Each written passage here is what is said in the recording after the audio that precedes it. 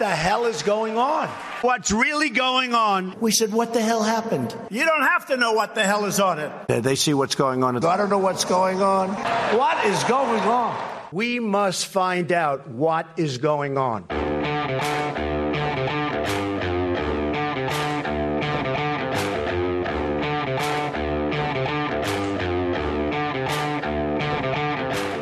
Hi, I'm Danielle Pletka. And I'm Mark Thiessen. Welcome to another episode of our new podcast, What the Hell is Going On? So today we're talking about what the hell is going on in North Korea. And Danny, there's a lot of crazy news coming out of Pyongyang this week. So the most sensation, which we don't know if it's true or not, but it turns out that Kim Jong-un is a big fan of James Bond movies. According to several British newspapers, that he's imitating the movie You Only Live Twice. If you remember that movie, there's the evil villain who executes some of his operatives who failed him in killing Bond by putting him into a piranha-filled tank. This organization does not tolerate failure. I know, but you see, Go.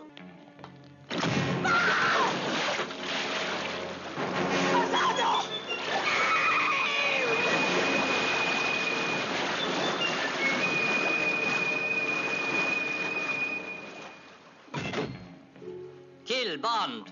Now. Yes, number one. Yes. Yeah, it was number one, and it was number 5 or number 12 who failed him. I can't quite remember who it was, but yes, I do remember that scene. They did drop him into a piranha-filled tank. Well, several British newspapers are reporting that Kim Jong-un has actually built a piranha-filled tank in his presidential palace in Pyongyang and executed one of his generals by throwing him into the tank. It's unbelievable. This is the same guy who executed somebody else who fell out of favor with him by lining him up against a wall and hitting him with a rocket-propelled grenade, I believe. At least it's a quick way to go. It's quite remarkable that if it's true, one, we don't know if it's true, but the fact that we even would consider the possibility that it's true, it just says a lot about North Korea, and two, that this guy actually sees himself as a Bond villain. Well, but hang on a second, Mark. He sees himself as a Bond villain, but you saw what the president said in reaction to that story, right? No, I didn't. Oh, yeah, no, the president really downplayed it. Mm-hmm. The president indicated that he was not that disturbed. by executing people in a piranha-filled tank. Well, we don't know if that's true, but it's really interesting to talk about. But what apparently may be true is that the head of the special envoy to the United States, the head of his negotiating team, Kim was so upset with their performance in Vietnam and his failure to get a deal that he actually was executed by firing squad, and that other members of the negotiating team have been sent to re-education camp. That's pretty striking. And then we also have the other news is that his half-brother, who we know is dead. Right, because he was assassinated in, what was it, an airport in Malaysia? Malaysia. Right, he was assassinated by 2 women who thought that they were doing a YouTube prank and actually were executing Kim Jong-un's half-brother, who had fallen out of favor as well. Exactly. Well, apparently he was in Malaysia to meet with a CIA operative, according to these press accounts, and that he was actually informing on the regime. So there's a lot of crazy stuff happening in Pyongyang, in addition to the nuclear standoff. So if there was ever a good occasion to ask what the hell is going on, it is, in fact, the opportunity presented to us, not just by what is going on in North Korea, but what is going on between the United States and North Korea, what's happening. And we really have no better person than AEI's own expert, Nick Eberstadt. Nick is the Henry Wendt Chair in Political Economy at AEI with Mark and me. He researches all sorts of issues, but among them is really one of the most authoritative people on the question of what is happening in North Korea. He wrote a book called The End of North Korea, and he's a founding board member of the U.S. Committee on Human Rights in North Korea, which actually had a really good event recently, Nick. Did you not? Yeah, the one on the abductions from Japan and around the world, and Americans abducted to North Korea. It's a systematized kidnapping for their purposes of state and for their intelligence operations training. I mean, we laugh about all of this and compare it to James Bond, but of course, James Bond is, how you say, fiction. Tell us a little bit more about, what you think is happening inside the regime and whether, these stories are actually credible. Well, about the dogs eating disfavored cadres and ack-ack guns and that sort of stuff. I mean, it's a vicious criminal regime. It's like a vicious Leninist mafia operation that has diplomatic immunity. So when you hear stories like that, you can't just say, oh, no, that couldn't happen. The qualification on this I'd say, is that this dictatorship is different from Mao, and it's different from Stalin in a way that has actually allowed it to survive and develop. It's a Leninist dictatorship that's also a hereditary Asiatic dynasty. And this has turned out to mean that they're very happy to have hundreds of thousands of their own subjects die, or to have millions of people abroad die for their own purposes of state. But if you're in the court at the very top, your life is very precious. It means that when people are disfavored for screwing up a negotiation with the Americans, for example, they're not likely to be fed to the fish because they may be useful later on. They may be sent to a prison camp. They may be tortured. They will certainly be punished and humiliated. But if you're in the elite, you're much safer than you would have been if you were in Mao's elite or Stalin's elite, because they'll come back and want to use you later. Kim Jong-un has changed the rules of the royal court in a way that must be terrifying if you are part of that criminal collective. He killed his uncle. He killed his half-brother. Up until his tour of duty, the royals had always been perfectly safe in North Korea. By changing those rules, he presumably believes that he's consolidating his power and gathering influence through rule of terror. But it must also at the same time be giving everybody a reason to want to have their own plan B if things go south.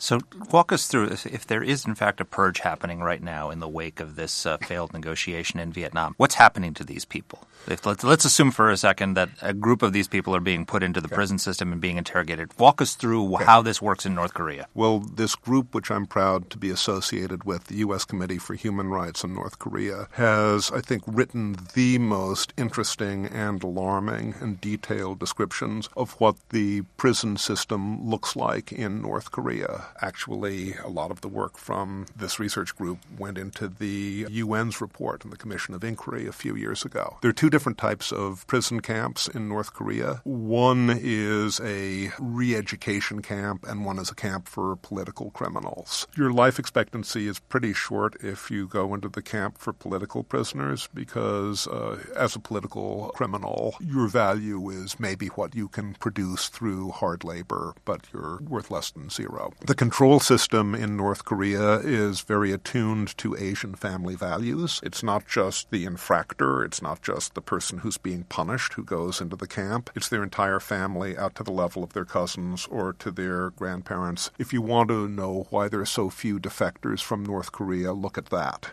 If you defect, you're risking the extermination of your entire family line. So all of this said, the most important thing to know if you're going into prison camp in North Korea is this. What is your songbun?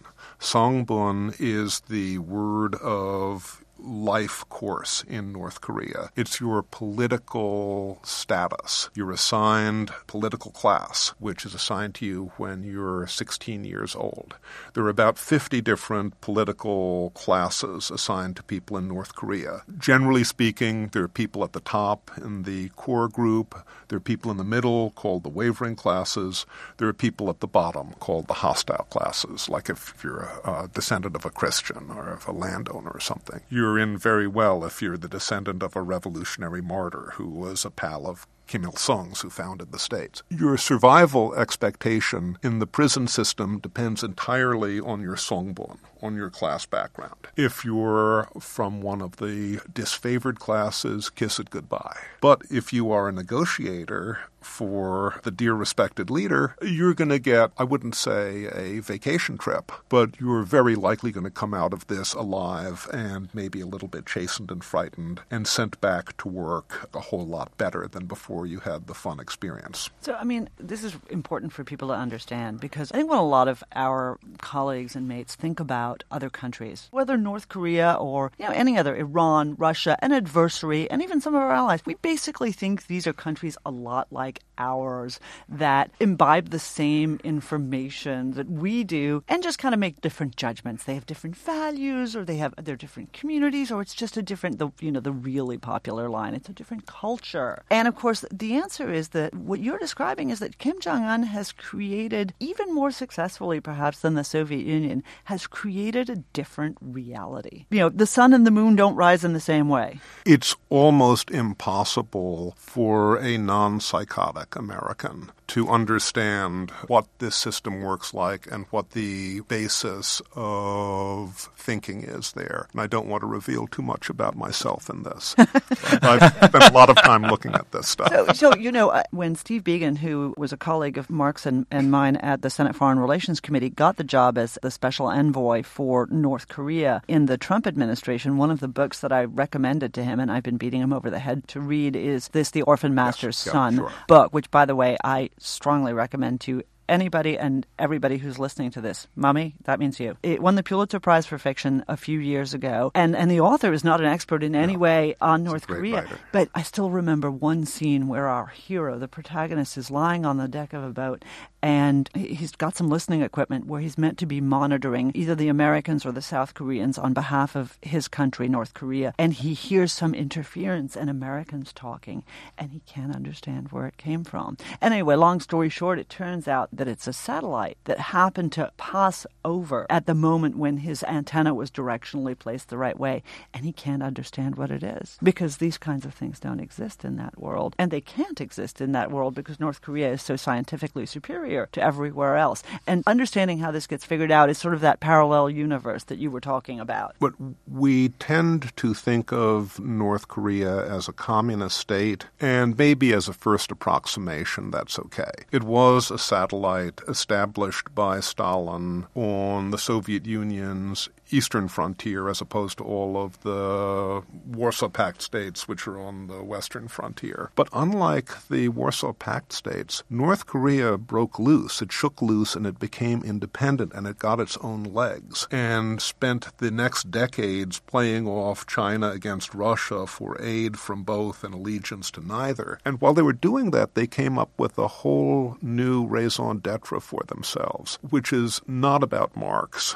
and not about Engels. It's a form of National Socialism is a term that's already been dibsed, so we won't use that. But it's racial socialism. It is about the future of the Korean Minjok ethnicity race and the role of the North Korean Workers' Party run by the Kim family in Pyongyang of leading the oppressed Korean race into their place in history. This seems to have a lot of legs because unlike the other Soviet experiments, this one is still here. But it's impossible for an American who goes through a regular liberal arts education to get their mind into this way of thinking without some really serious adjustments. So let's assume that a purge is taking place of some kind in Pyongyang. What does that mean about how Kim sees these negotiations as having gone? He's obviously upset that he didn't get a deal in Vietnam, and he's lashing out and purging the people who are responsible for that failure. Isn't that a sign that he really wants or needs a deal,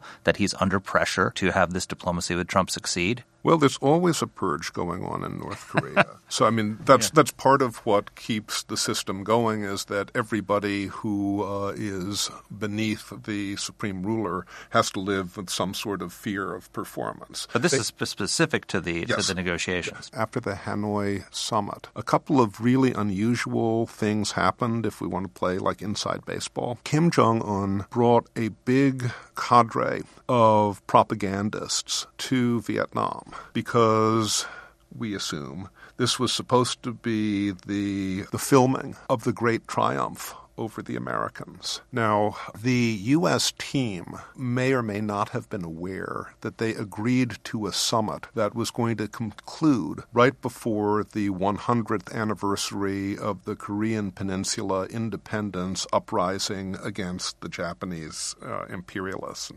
March 1, 1919. I would think this was supposed to be choreographed as his great triumph over the imperialists, but of course that didn't happen. And for the next several days in the North Korean propaganda and their press. They were basically tap dancing. They were trying to figure out what to say. All they could say is, oh, it was a very nice meeting. Oh, we met with the Americans. It was very nice. They had not at all expected that they were going to be coming back from Hanoi empty-handed. So then Kim Yong-chol apparently takes a state-paid vacation for a little while. This is the chief negotiator. Chief negotiator. Who's either dead or in a labor camp or... Either he or a body double was just seen sitting a few yards away from Kim Jong-un at a cultural event. Mm-hmm. Now, you may say that having to sit through a North Korean cultural event would be punishment enough, but torture. But somebody who did look like him seemed to be alive there. Yeah. And after this happened, you see these kind of funny little hints coming out which may suggest how the North Korean leadership is trying to deal with their failure to close what they saw as the deal with the guy that they called the dotard. Okay. So there are shorter range missiles being tested. There are little, not huge threats, but little threats coming out in the North Korean press. It seems, if I were to interpret this, that they're flummoxed, because up until the Hanoi summit, the North Korean negotiators had more or less, in their view, run circles around the Americans for a generation. And to give them, their due, they've got the nuclear weapons to prove that they're the better negotiating team over this long period of time. But then when they were supposed to close the deal in Hanoi, they did not get what they wanted to. And now they're in a box. If they threaten too hard, if they start trying to push President Trump around, the United States and the international community can squeeze harder the international sanctions that are already suffocating the North Korean economy. And if they don't denuclearize, they're in a race against time.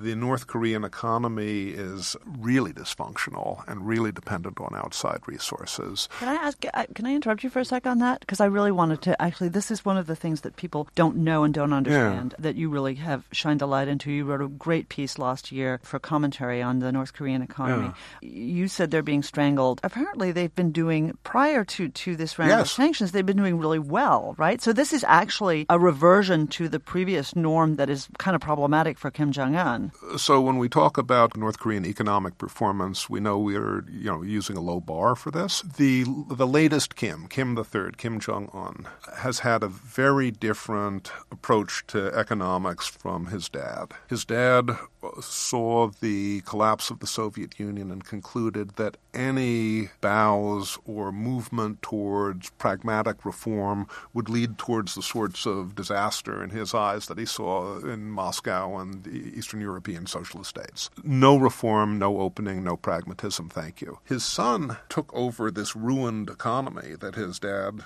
bequeathed him, and has repaired the state apparatus and repaired the functioning of the economy much better than I would have expected. And largely he's done that by allowing what his dad would have called the poison in, the cultural and ideological poison. And he seems to have concluded that the regime can handle that much better than his father thought. It's very small, but it's allowed for more commercial activity and more pragmatic commerce in the North. And the North Korean state, like the mafia, takes a big bite out of that. And on the basis of the profits from that little commercial sector, they've been financing the race towards a nuclear arsenal and the race towards missiles that can hit Washington, D.C. And that's, I think, part of the reasons why there was this big speed up in the testing of weapons up until last year. But you're saying that since then, since you wrote this article and did this analysis, that the sanctions that have been in place have beaten that back? It looks as if this is the case. We have about the same number of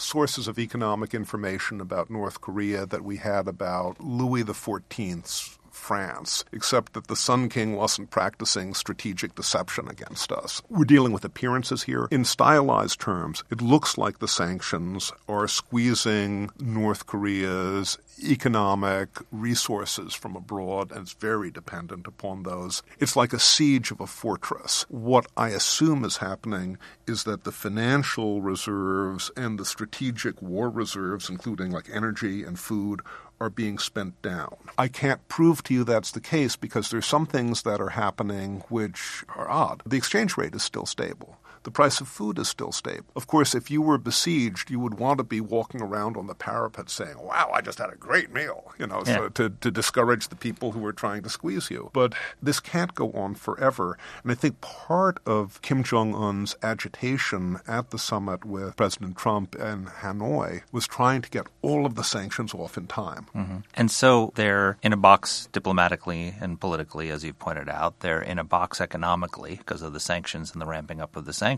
So far, so good.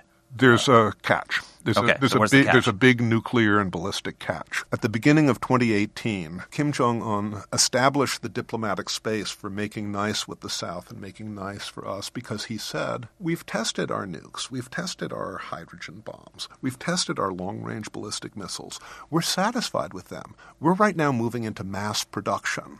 While all of this diplomatic activity is occurring in fitful ways, the North Korean defense economy is building an arsenal of nuclear weapons and long-range ballistic missiles. And when the North Korean government is satisfied that it's reached its target, it's going to move the nuclear crisis to the next level. Mm-hmm. They think about this stuff a lot. So how does that play out in your mind? Two questions. First, how does it play out? But also, I would say, okay, is there anything other than removal of the Kim regime that is going to solve the problem? For almost 30 years, we've had diplomats who've wanted to probe North Korea's nuclear intentions. I think we've done that pretty well. The North Korean regime wants to be a great nuclear power because it's not just its survival path, it's also its only plausible path to gathering all of the Korean people under its authority. Remember, it's like racial socialism. They view South Korea as their territory. There's no way that the North Korean government can give up its nuclear quest and also claim authority over the South. And giving up authority over the South,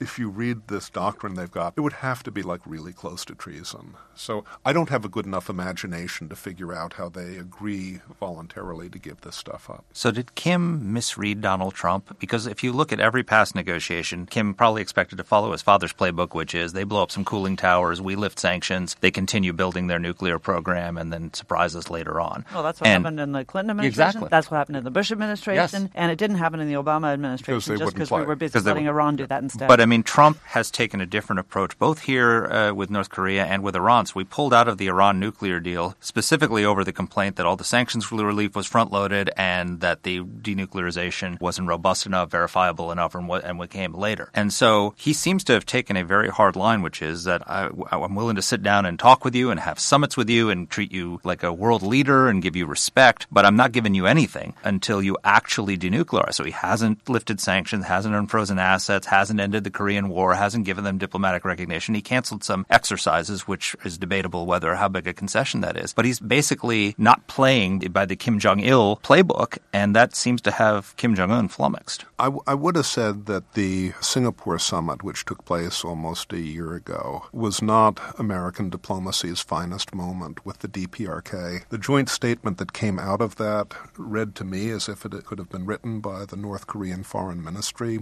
We used North Korean formulations about things like the nuclear problem. The North Koreans always talk about denuclearization of the Korean peninsula, meaning U.S. with your nukes leave South Korea so we can take them over. That whole episode may have raised Kim Jong-un's hopes that he could play the guy that he had earlier called the dotard. It turned out that at Hanoi he was in for a very rude surprise. Why do you think that? I still haven't gotten a good explanation, because I actually think that Donald Trump was ready to give away the store. I don't know, of course, what's happened, and I'm not that good a Kremlinologist about my own country, but my impression is that our side may have been willing, as per usual, to agree to a bad deal for us, and the North Korean side wanted us to accept a very, very, very bad deal for us. And we weren't willing to go the extra step. Tell us, what is the state? I mean, you talked a little bit about how they're building all these weapons. What's the state of the threat that they pose to the American homeland now? They have not been able to test a missile that can reach us, reliably at least, right? Reliably, I think would be the case. When is this breakout going to happen? And can we live in a world where North Korea can reach the United States with a nuclear weapon?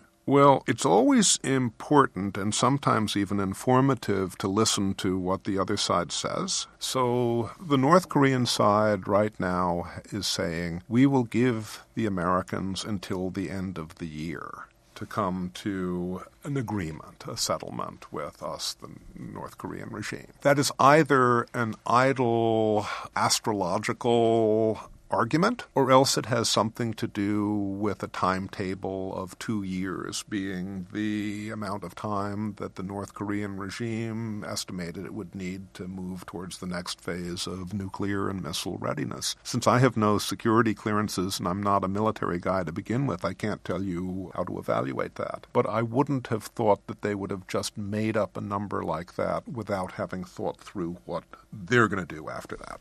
How would North Korea's behavior change if it had nuclear weapons that could reach the United States? Why does it want those weapons? Is there a purpose other than regime security, looking at Libya and saying, I don't want to end up like that, and so the only way we're safe, or Ukraine, which gave up its nuclear weapons, and saying, I don't want to end up like these countries, I just want this for regime security, or they want these weapons for an offensive purpose? Well, it's like the old joke about business or pleasure, right? So you want to be able to point a pistol at Uncle Sam's head if you hope that Uncle Sam will release the rest of your captive people from his imperialist clutches. And arranging for the crisis at the time and place of Pyongyang's choosing in which to have a nuclear showdown with the United States is something that must be permanently at top consideration for North Korean leadership. The Korean War, the 1950 invasion of the South, was not an accident and a mistake. It was the beginning of a game plan and a vision that all three generations of Kims have had. It's just that now finishing Grandpa's vision is a little bit more complicated than it seemed back then. I mean, this is our habit in the United States. We are too ready to deny agency to our adversaries. We're too unwilling to believe, Iran when they threatened to burn.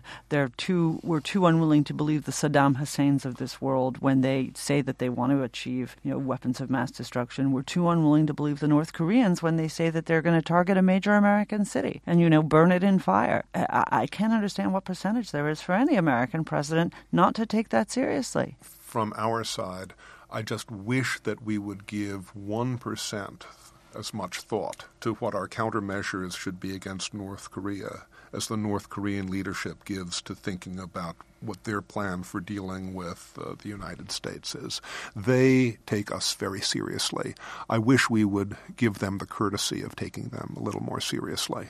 You say that there are 2 civil wars in the Korean Peninsula. Tell me about that, and how does the civil war within South Korea affect these negotiations? That's a very, very interesting question, Mark. So, of course, the obvious civil war is North and South. It's the unsettled, still unfinished war between the 2 Korean states that began in 1950 and is only under armistice right now, no peace treaty. The other civil war is within the Republic of Korea, within our ally South Korea, where you see a society which is, if possible, even more polarized than America today. And the fault lines are between people who were radicals in sympathy with the communist revolutionaries on the one hand, and people on the other hand who were, they'd be called collaborators with the Japanese imperial authorities and later collaborators with the U.S. government. The nearest template I think we can get is kind of like Ireland, where everybody knows whose ancestors were collaborating with the bastard Cromwell, even though it happened in the 1600s.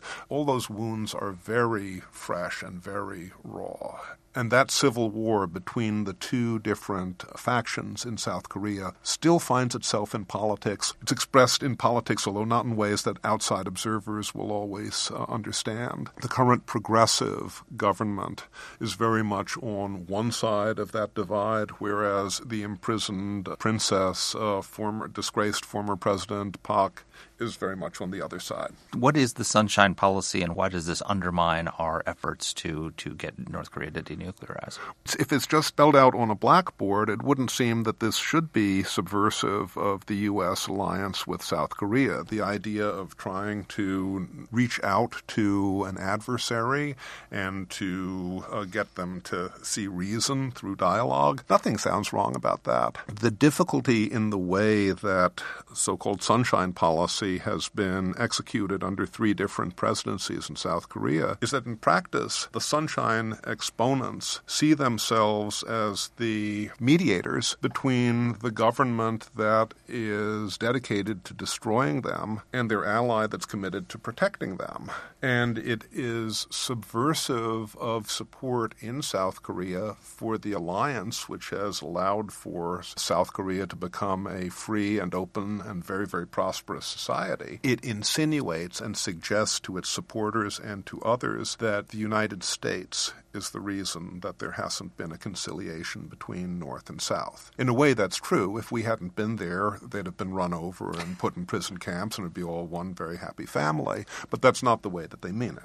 And what we've seen, and one of our colleagues, Olivia Schieber, had a really good piece in Real Clear Politics about this just a couple weeks ago. And what we see is that the South Koreans, when they go for this Sunshine Policy, they go for it with North Korean enthusiasm. They are editing out references to the North Korean invasion of the South. Yes, in the textbooks. In school textbooks. They are denying funding to dissidents for whom they've always provided funding, not to, by the way, subvert the North, but even to talk about their experience that they had trying to escape from North Korea. It's like whitewashing. It is. I mean, unfortunately, that's exactly right. That's what they're doing. And so you have this pendulum that also swings every time the government changes. Right. But that puts the United States in an invidious position. And by the way, we have not even bothered to mention the fact that we've got like 30,000 troops there between North and South Korea. And actually, we do have kind of a stake in, how this all sorts out, not just between North Korea and the United States as a nuclear threat that can reach Washington or Los Angeles. Well,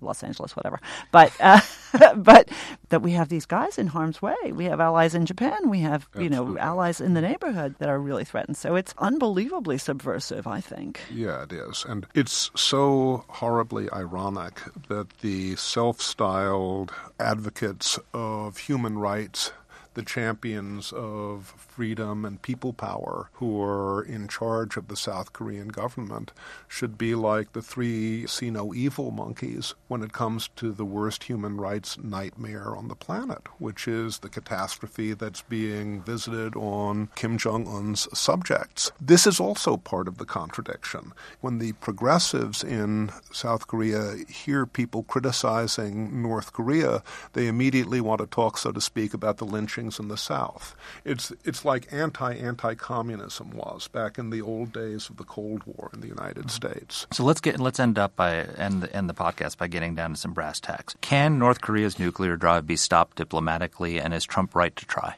He's certainly right to try. It's certainly true that the only possible way of stopping it diplomatically would be by top-level talks between the dictator of North Korea and outsiders. Can it actually happen? My imagination is not big enough to see that. We have the existence proof of the glorious idiot Mikhail Gorbachev, who stumbled his way into unraveling his empire. But the North Koreans have seen that. Assuming that these talks do not succeed, and that North Korea is on the verge of declaring itself a nuclear power and having a demonstrable capability to strike the United States, but has not done so. Can we let that happen? Can we deter North Korea the way we deterred the Soviet Union for years, or is this a threat that we cannot allow to manifest itself?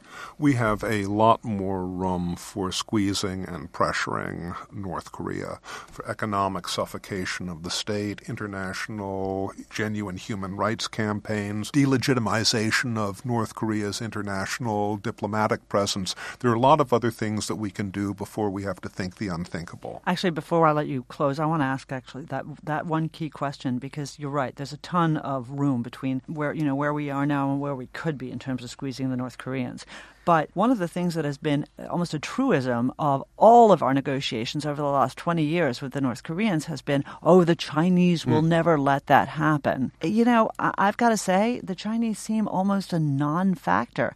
And, by the way, they have let that happen. It was, the Chinese will never allow the North Koreans to become a nuclear power. And they have. Are we fooling ourselves about the Chinese role there? Yeah, I think we're always fooling ourselves about the Chinese role. We're always looking for kind of like deus ex machina from China, or from saying that the Chinese government won't allow our policy to succeed. China's got a lot less influence in this than we imagine, and we can also, let me say, bring the Chinese leadership to Jesus if we want to. Right. No, that's absolutely true. This is something Mark and I are going to talk about a little bit, but this is what we do with the Iranians. This is what we do with everybody. We pretend that we understand what the dramatis personae are in this play much better than the players themselves understand it. There are pragmatists in Iran. No. In Russia, Medvedev is really a better power. And the reality is our batting average is about 0 on this stuff. But Danny, what I'm saying is it's not going to be easy or pleasant to get the Chinese government to come to Jesus on North Korea. It'd be very unpleasant, and there'd be a lot of second and third order consequences. But if we believe that the North Korean nuclear threat is an existential threat, then we're obliged to use our considerable power to compel the Chinese government to behave a little better. Well, from your mouth to God's ears. If this is an existential threat and everything else has failed, is there a military option? Is that just so unthinkable that it can never be contemplated? A preemptive American military action would surely be catastrophic in a lot of its consequences in the Korean Peninsula. It would surely mean the end of the U.S.-ROK alliance. It would surely put the United States in a very, very different place forever afterwards in international diplomacy and our role. It's something which would have to be considered with the utmost caution and only considered seriously if it were a matter of American national survival. It's an extraordinarily dire thing to think about, and there are many, many, many steps before we get there. Right. I hope we never have to think about that. Right. Nick, thank you very much for joining us. Well, per usual, we started with James Bond and fun, and we got down to serious brass tacks. Mark and I seem incapable of not nerding out, and if there's anybody to nerd out with perfectly, it's you, Nick. So thank you really for joining us. It's fun. Thanks for inviting me. So one of the things that was interesting to me in this discussion, Mark, was Mark knows what that means when I meaningfully state your name. You seem to intimate that Donald Trump was doing a pretty good job with this negotiation. Nick smacked that back a bit by saying that the Singapore Declaration that was the first iteration of the North Korea talks really was basically nothing more than a massive capitulation to the North Koreans, which is what set the stage for them thinking there was going to be even more capitulation in Vietnam. Do you really think they were so great? Well, first of all, I think in Vietnam, he was very much like Reagan at Reykjavik. He walked away. Which I think was a. I feel like he got dragged away. Well, regardless of how it happened, they didn't cut a bad deal. And so here's the way I look at it. There's a reason why for decades presidents of both parties have been kicking this can down the road, because it's a really, as Nick explained to us, it's a really intractable problem. Sort of military action, it's very hard to stop the nuclear drive if the other side is not willing to do that. So I give Trump a lot of latitude to try something different because everything else has failed, and also because on his watch we've run out of road. He can't kick the can down the road anymore because the North Koreans are this close to becoming a declared nuclear power. This close. And so I give him a lot of latitude. And the reality is if you look at what he's done, he's engaged in personal diplomacy. He's elevated Kim stature-wise with these summits and with the nice things he's saying and buttering him up, but he hasn't given him anything. If he's tightened the sanctions, he has not recognized the North Korea diplomatically. He has not ended the Korean War. He's not unfrozen assets. He's not given Kim any of these things that he's asking for. And if you look at it in the context also of Iran, we pulled out of the Iran nuclear deal that Obama had done for a set of specific reasons, because the sanctions were front-loaded, because there was no verification, because there was no requirement to end the enrichment of uranium, but just to stop it. All these flaws in the deal, they set themselves a bar by which that they have to meet. Hang on. You're still too nice. I'm sorry. you're always too nice. And I don't want to sound like Nancy Pelosi, even though I've recently been saying nice things about Nancy Pelosi. Oh, my gosh. I know, my meds are off. But no, but seriously, Trump stood up at a press conference with the Japanese prime minister, and he downplayed the launch of North Korean missiles in the direction of Japan when all that the Japanese, who are, actually our allies, wanted was for him to be concerned about this. He doesn't draw the line in the right place on elevating Kim. I understand what the strategy is, and I've excused it to a certain extent when he's done it with Putin and he's done it with Erdogan, because I recognize that that's one of his negotiating tactics. But I know you want to interrupt me. You guys can't even see this, but Mark is like he's like chomping at the bit. But what we have told the Iranians is that we have set out, Mike Pompeo set out 12 conditions that the Iranians need to meet. Those 12 conditions added up mean that the current regime is not in power anymore in Iran. Okay. Now, I'm down with that. No problem. But the North Koreans have to be reading those as well. Just as we are sort of stupid about them, they are not stupid about us. That's where I think your analogy falls down. Well, first of all, I don't actually have a problem with what Trump did in Japan with the short-range missiles. No, in the press conference with Abe about the short-range missiles, because he is using a strategy of engaging the North Korean leader, not giving them an excuse to bust out of the current moratorium on testing that they've agreed to, and keep the negotiations going. And so I don't, him beating up on other than feeling good, what would him beating up on Kim and causing a crisis over short range missiles? Because they take this encouragement. Because the North Koreans believe that that's a pass for them, that they can do those sorts of things. That is my biggest problem with him. I just don't think I think the line should have been drawn there. I think he ought to have been a lot clearer. And so what, should we go back to now to what we were doing with Fire and Fury, because they launched some short-range missiles? Look, what's happening in what I think they recognize, what's happening in North Korea is they went to Vietnam, as Nick explained to us, and they expected to get a deal, and they didn't get it. And so now they're frustrated and flummoxed in Pyongyang, and so they're lashing out. It was a limited action. It was a limited action with the short range missiles. They didn't launch long range missiles. They didn't launch anything that could reach Guam like they were going to. And so we're smart to sit back and let them flounder a little bit. They're having purges. I am going to bring a recording of this for the next meeting between the president and Kim Jong-un, and there will be another meeting between them, and he's gonna screw his supporters who believe that he's got the right strategy. I think President Trump is going to embarrass you, Mark. First of all, I defy you to put this on the internet. This is actually a podcast, Andy. This is not us talking in your office, and you're not recording it and putting it in your drawer. Right. And two, I don't think that the strategy is going to work. So you don't think there'll be another summit? No, I think there might be another summit. I don't think they're going to get a deal, because I don't think the North Koreans are really ready to make the decision to denuclearize. But everything else we've tried has failed. And so I give him some latitude to give this a try and see if it works. Because the alternative, as we saw with Nick, as Nick told us, is almost unthinkable, which is we have to take military action or live with a nuclear North Korea that has broken out and had a demonstration. Not that we don't live with plenty of other nuclear states, whether it's Iran well on the way, or it's Pakistan, or it's others. Okay, we've got to wrap up. I think I want to just underscore that I have learned an extremely important management lesson in this entire discussion, and that is that the big part of my missing leadership at AEI is that I don't have a piranha pool. And I just want you to think about that next time you disagree with me, Mark. I think many people here today, I think you have a virtual piranha pool.